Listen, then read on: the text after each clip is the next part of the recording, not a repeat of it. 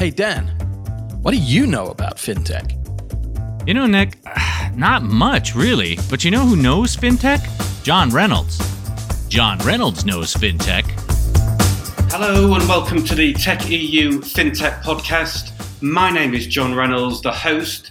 This week we are talking about one of the hottest subjects in finance at the moment, AI, and more specifically generative AI, and how the fintech and crypto industry can benefit from it, or whether it's all been overhyped and it's going to turn out to be a damp squib. So we've got two fantastic guests. We've got Alexandra Musa-Vizadea, an economist who is also CEO of Evident, which has done some benchmarking work on banks' readiness to adopt AI, and Christian Trummer, who is the co-founder and CTO of the crypto company Bitpanda. So very quickly, Alexandra, just give us a 20-second overview of your CV to date, please. Oh, thank you for having me, John.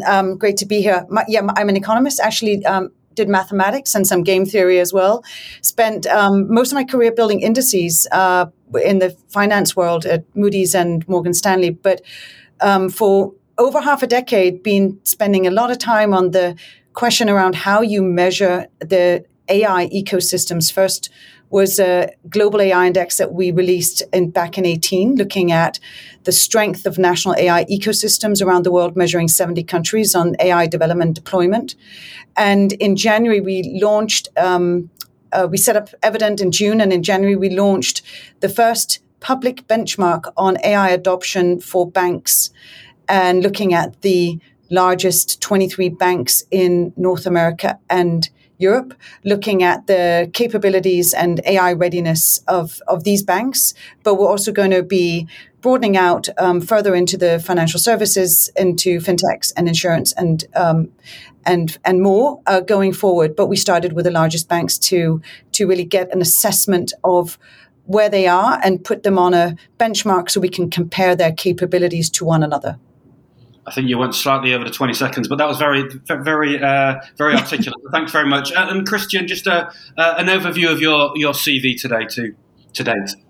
Yeah, sure. Also, thanks for having me. I think I'm my whole professional life, I'm in software engineering. I had some other smaller startups which failed, but now since 9 years with Bitpanda, basically trying to build a product based on technology all the time. And with Bitpanda, we built an investment platform, European investment platform, where you can easily buy and sell assets, and also do some other services like staking and savings plan, for example. And now lately, we see what we can do with the latest innovation on AI to integrate features for our customers. Okay, that is fantastic. So let's start with you, Alexandra, because we've spoken about AI and generative AI before. So just for clarity, by generative AI, I'm talking about AI that, for example, can create text and images from simple prompts. Now, as you say, you've done a lot of research in this area. And when we spoke, my conclusion from our conversation was you were saying there's an enormous amount of hype in finance because of a potential value creation from generative AI, but there are a couple of major red flags. Is that fair to say? And can you talk about in more detail about what those red flags are? Yeah, no, absolutely. I mean, I think we know there's a lot of hype, and then the question is sort of a hype versus reality. And my view is that the hype is probably accurate, but in the long term, not the short term, because it's much harder to implement. And you mentioned red flags. I think the red flags are around the perception that it's just a plug and play, and it is not. It is very difficult to, it's not difficult, but it's a long process of identifying the use cases and working out where the generative AI tools, the large language model tools, will be appropriate and applicable. And once even that has been, and that's what a lot of the banks and fintechs are spending a lot of time doing now, is identifying where it can be used and testing, spending a lot of time on testing. It all comes down to really how good your content management is and how well your data is labeled and tagged to run it on these internal data sets. And that's that. In a way, it's going back to basics. It's going back to data, because the large language models are difficult to run on internal data if the internal data isn't up to scratch, because otherwise it's going to throw out results that are inaccurate and therefore cannot be relied on that heavily. But it certainly is moving fast. Banks are definitely doubling down on getting this data to a place where it can be used. And as you said, generative AI tools are different from other AI tools. Generative AI are really good at synthesizing data and being quite creative and coming up with PowerPoint decks or information that's synthesized for financial advisors in the wealth management teams, and eventually could be used in chatbot functions and so on. But before you can actually do that and rely on it, there's a lot of work to be done. So it's going to happen, but it's just going to take a bit longer than I think the sort of perception is out there. Okay, there's lots in there. So you talked about the large learning models. So these are the foundations that the likes of ChatGPT are built upon, and I think you're saying that they're largely inaccurate, which is going to be a big problem in the world of finance, isn't it? Well, it's not that it is, sometimes it can be, it depends on the data that's underlying it, but there is a high error factor still. I mean, some would say it's sort of 60-70% accurate, but it depends on the underlying data that you're using it on. And if there's a human in the loop and you say you get to sort of 70 or 80% accuracy, and someone can oversee it, and it definitely augments and makes the analyst, for example, as an example, more efficient, because a lot of the drudge work has been done, and it shaves off some hours, and then maybe it's just a question of finessing it. But before being able to rely on it as a sort of a binary decision maker, there's a long way to go. So the inaccuracies are when you're not relying on a binary decision is okay, because it still helps make a financial advisor, as an example, more efficient. But it's not at a place yet where you can remove the human in the loop. That said, on coding, it's used, and it's been very useful for going back and doing some of the drudge work on the coding side. So the sort of areas where it's seeing more uptake than others. But where banks are definitely using it a lot in the wealth management side and on financial advisors, I still think there's a ways to go. And just on that, are you surprised? I know a few banks and financial institutions have made public about their use of AI-powered chatbots, but perhaps not as many. I think Morgan Stanley is one, but then there are a few cases like JP Morgan and companies like Amazon and Samsung who have restricted and banned staff from using ChatGPT amid concerns about kind of data being leaked. I mean, is that? I guess that's a big issue. And secondly, are you surprised that more banks, fintechs, and crypto companies have not made public about what they're doing with AI-powered chatbots? Yeah, I mean, there are two questions in that. One is the banning of using ChatGPT by most of the banks, actually, that individuals would use their company email or company information and use ChatGPT on it. That was banned simply just to make sure that no privacy breaches were happening and data wasn't leaking. That said, the banks are, on the inside, really, spending a lot of time testing ChatGPT or large language models on internal data. So it's not that they're not doing it; they just wanted to make sure that it's done in a safe way. So I think that's sort of why you've seen those bans, just to ensure that everyone's data is safe. The reason why banks are not, there's a lot of awareness. Obviously, this is the release of ChatGPT has put AI at the top of mind of every CEO in every sector, particularly in banks, and is in the board pack of every bank board. What is the investment? Where is it going into? What are the use cases? What are the value of the use cases? What is it going to cost us? What is the return on investment? And there's a lot of time that is being spent on that right now. The reason why it's probably not being discussed in open yet is because it's still in a testing phase. I imagine that in the next 6 months, we're going to see more banks coming out and saying, look, we're using it here and it's been really successful, and shareholders will want to know what the efficiency gains are and the revenue uptake from customer satisfaction and so on. But it's very early days. we're 6 months away from probably seeing the first announcements, and some banks are maybe 2 to 3 years away from actually being able to reap the benefit of generative AI tools. Okay. Let's bring Christian. So I think in May this year, Bitpanda, you made a statement public saying you're making a whopping $10 million investment in setting up a dedicated AI division. Can you talk about that and what type of AI are you using at the moment, and how will this change following this big investment?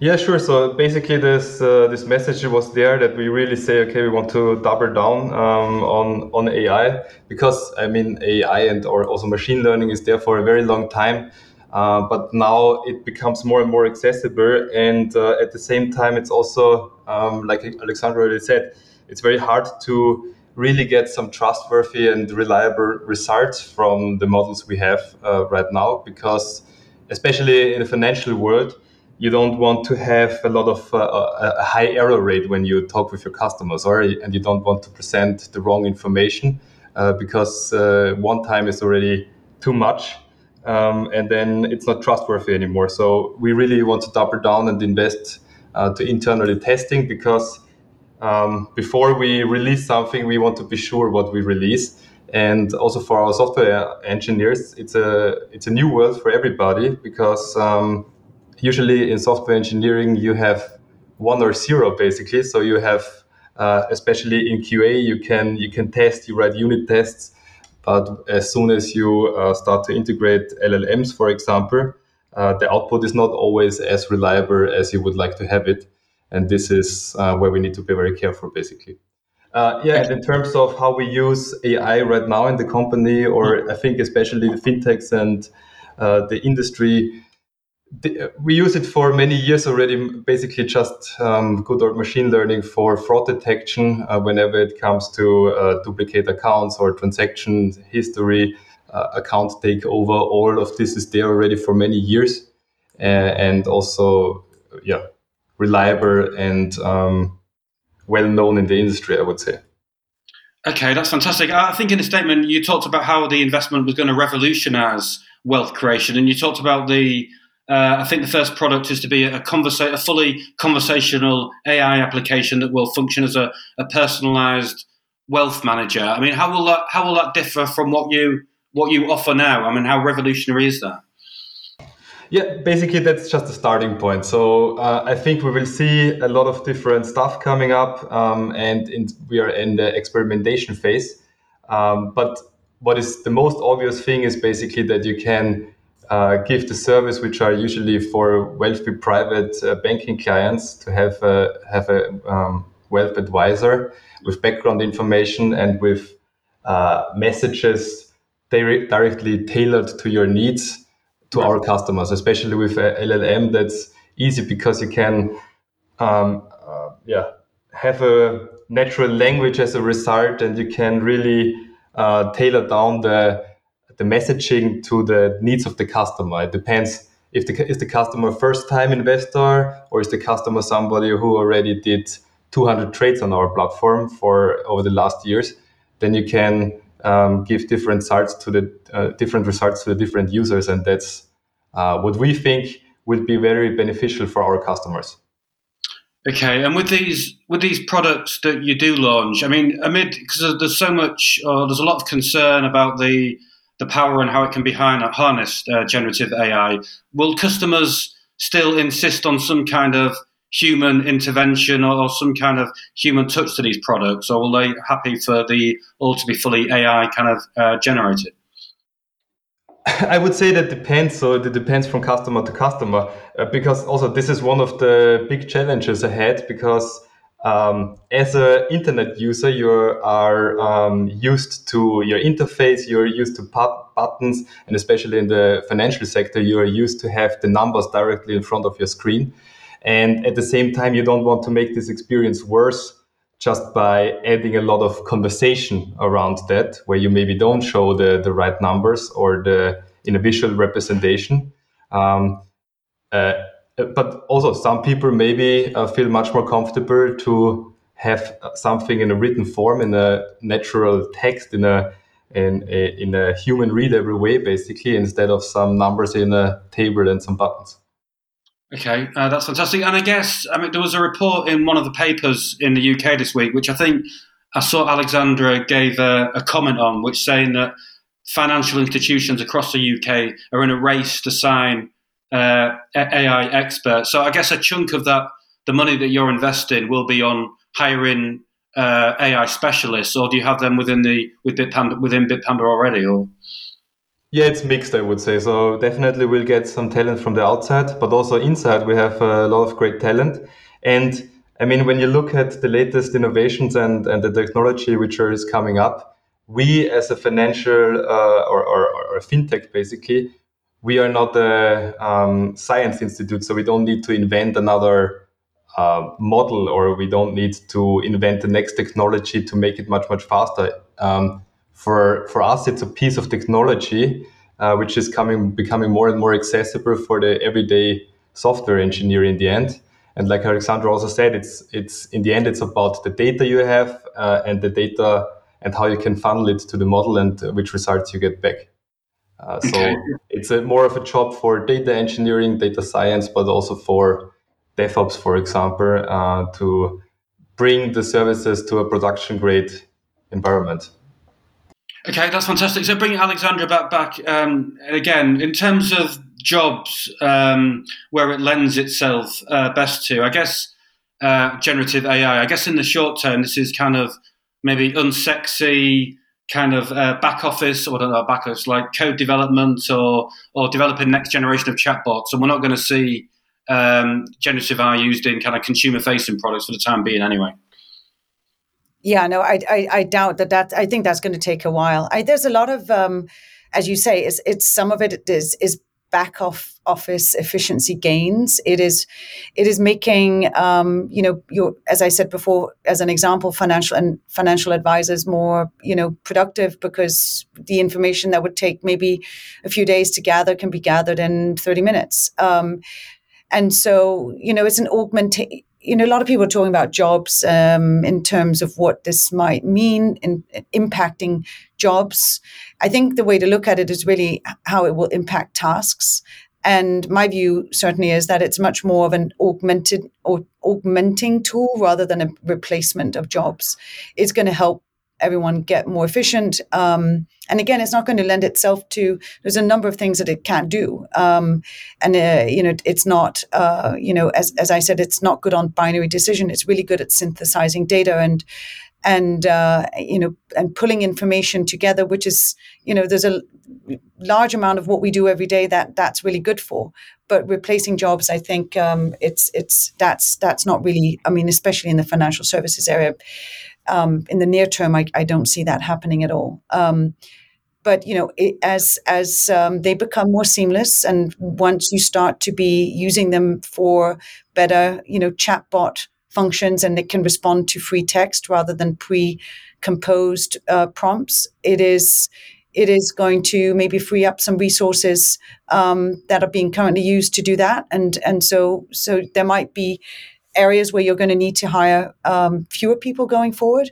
But right now, it's really interesting to see where the hires are coming in and sort of buying in these tools. We're not looking at hires of large language model skill sets, because that tool is provided. What we're going to be seeing is the ability and the talent internally either being retrained to be prompt engineers and being able to sort of seamlessly implement generative AI tools in the bank system, or we might see some increased hiring of prompt engineer type people, or machine learning engineers. You need to have some understanding of how the generative AI tools are working in order to really sort of get the most out of them. And I think that's what we're going to be seeing sort of in terms of general direction of sort of hiring trends going forward. But as you mentioned, we just released a big talent report on Wednesday, looking at what banks are hiring for, and looking at some are shedding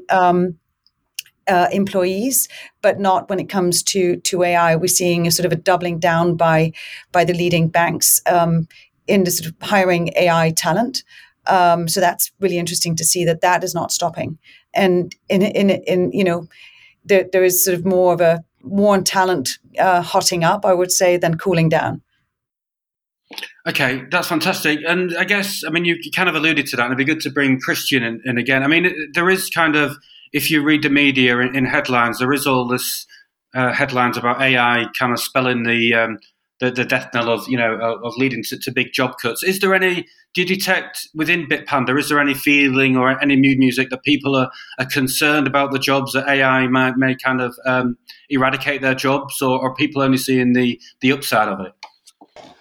I would say people see the upside on that, and just want to quickly add on the previous question. So what we did internally at Bitpanda when all this AI and LLM thing came out, this hype came out, the first thing we did is immediately issue a security policy where we said to people, to our employees, feel free to use it, but be very careful on which data you paste into your prompt, basically, because you don't want to build all these security defenses around your system. And then you have some internal employees to leak some information. And that's also why other companies and banks are afraid and maybe even lock down the usage of that.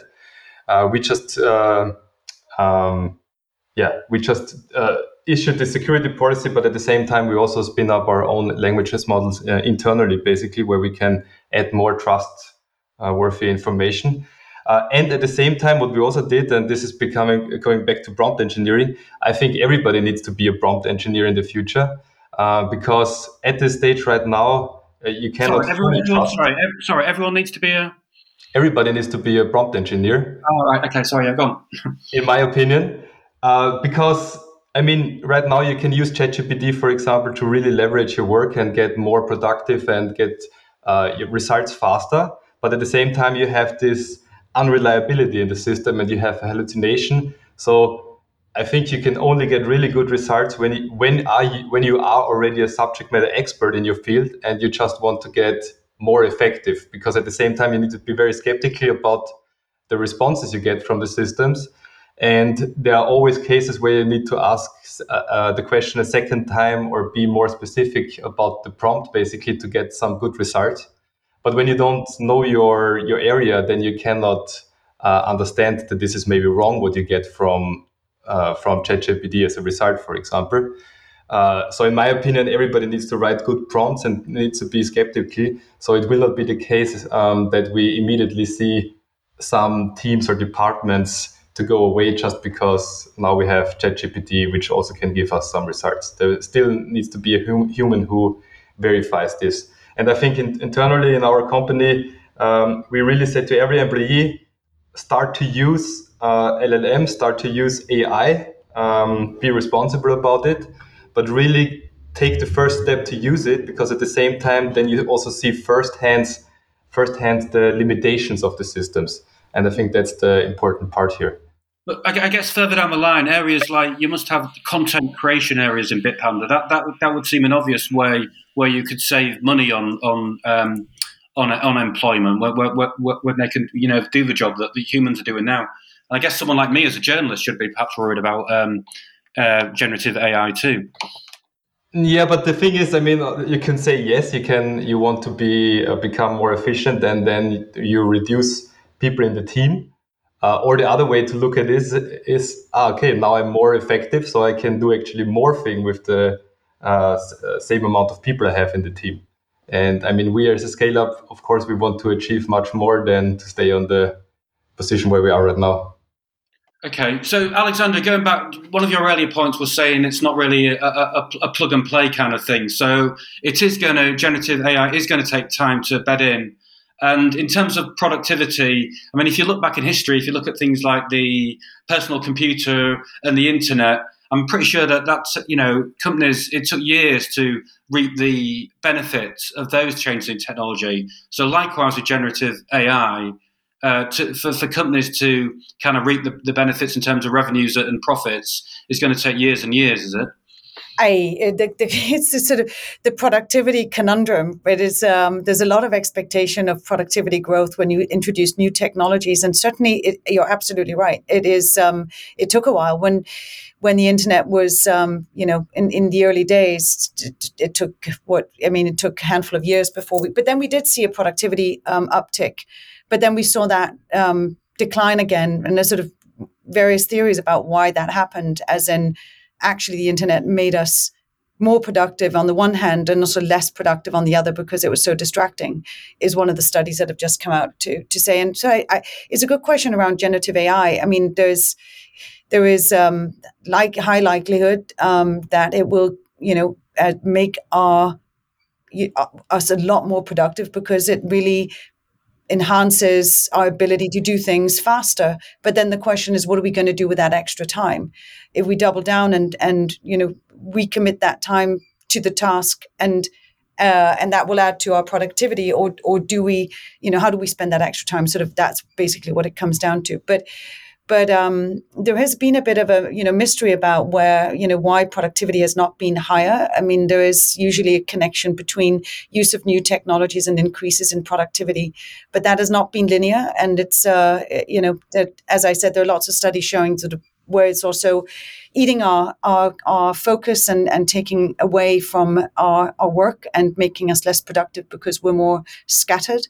I think we can all sort of nod to that to some extent, but I do expect that we're going to see a productivity bounce from this. It's interesting. Goldman Sachs had a long report around how this would impact jobs some weeks ago, and looking at that, how it impacts tasks and not jobs themselves. And I think that's really where the core of the productivity question lies. Where are we going to be using it? What tasks are we going to be using it for? And in the best case scenario, be using to enhance what we're doing and just making us much faster at what we're doing. And I think it's absolutely right what Christian is saying about everyone becoming a prompt engineer. We will all need to understand how to, take this tool and guide it so it gives us this, good, reliable, instant information that we need to do our jobs better. And we all need to get familiar with how we do that and how we set the prompt so the tool really works in our favor. Okay, Christian, what do you make? What do you make on the productivity bounds question? And secondly, does generative AI lend itself better to crypto than kind of more broadly fintech or other industries, or not? About the productivity, a very tough question, because I think that depends on the person. So when you are somebody who easily gets distracted by many things, then you can also be on TikTok for like 2 hours and waste some time there, I would say.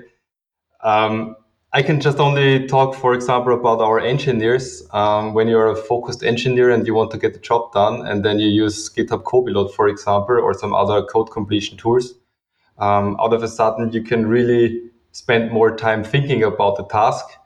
And at the same time, you maybe even have better and higher quality results, basically, because you immediately can write unit tests without spending too much time. And you basically have the whole code base from GitHub or the internet next to you as a pair programming partner, basically. And sorry, what was the second question? If it lends itself, it's a broad question. Does generative AI lend itself better to the crypto industry than other industries of finance, or not? Or does it not make a difference, do you think? I would say it doesn't make a difference, no. I mean, we just need to be creative how to use it, and you can use it in a lot of fields, I think. And that's especially the thing now with LLMs, or you don't need to have this one specific, very specific tailored task for machine learning where you need to train your own model, and you need to invest a lot of time and money. But now you can use an LLM, and it can be much more open in the use cases. Okay, that's fantastic. Last couple of questions. So it's obviously well documented about Elon Musk and others high-profile tech luminaries wanting the training of powerful AI systems to be suspended amid kind of fears of threats to humanity. Do you think? I mean, Alexander, was that a good call, or was that? It was. No, I was just going to say no. As in, well, there've been two letters. The first one was Elon Musk put a letter out which had lots of people signing it, and it was calling for a pause in the research of large language models.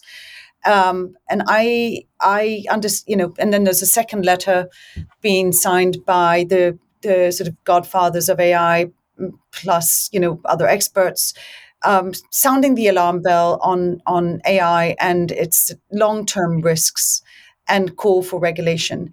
Now, I think there's absolutely no doubt that there needs to be, sensible regulation around AI that looks at safety for humankind, of course. And but I think there are two questions in the letter, and there's sort of two debates going on. One is short-term issues around AI, which are already here, and we know them. There's a sort of issue around disinformation campaigns that, of course, can be made faster and worse by large language models, and the multi, model of that it's sort of like we can now do deep fakes and so on. And that's an immediate issue that needs to be addressed, of course. Then there's a long-term question around AI and when we will have AGI, which is when artificial intelligence becomes sort of superhuman on all levels.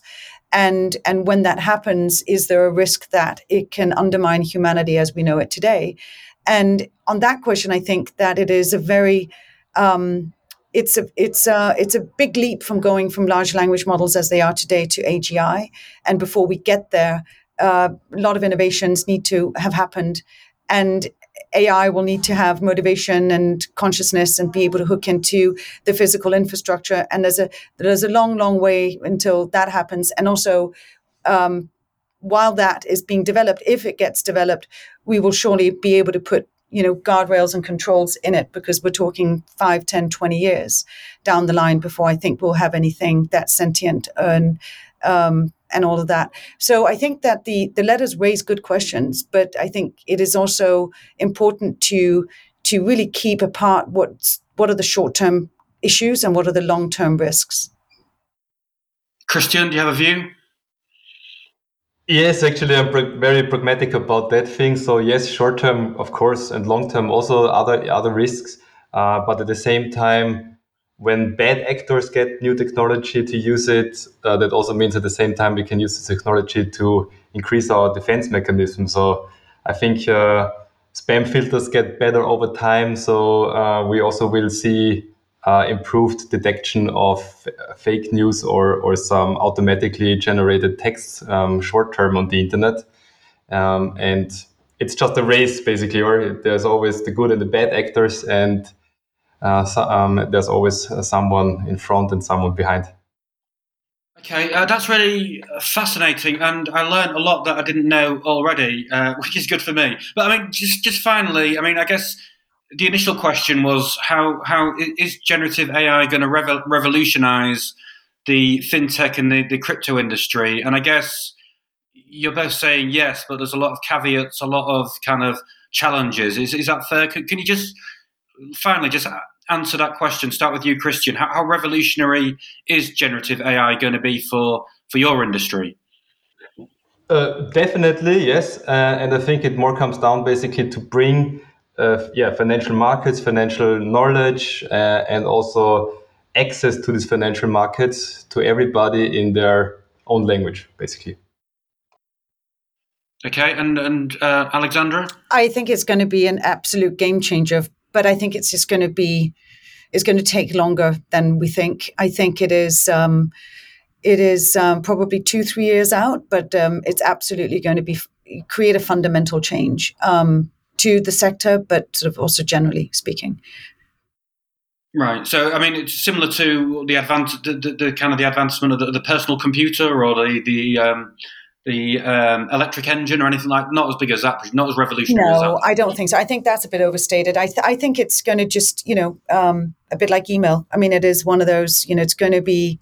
It's going to be everywhere, and it's going to be how it's going to change the way we work probably, but not not like the combust engine, not like the internet. I don't believe it's going to have that kind of an impact, but it's definitely going to have it's definitely going to have a big impact on work. and the creative sectors as well. Absolutely. Okay, Alexandra and Christian, thank you very much. That was very eloquent and very informative. And thank you very much. And that's been the Tech EU FinTech podcast. And that's all the time we've got for this edition of Tech EU's What Do You Know About FinTech? If you've liked the show, or not, go ahead and hit subscribe, like, rate us, tell your mom, tell your dad, tell your brother, hell, tell your dog if you like. We'll see you next time.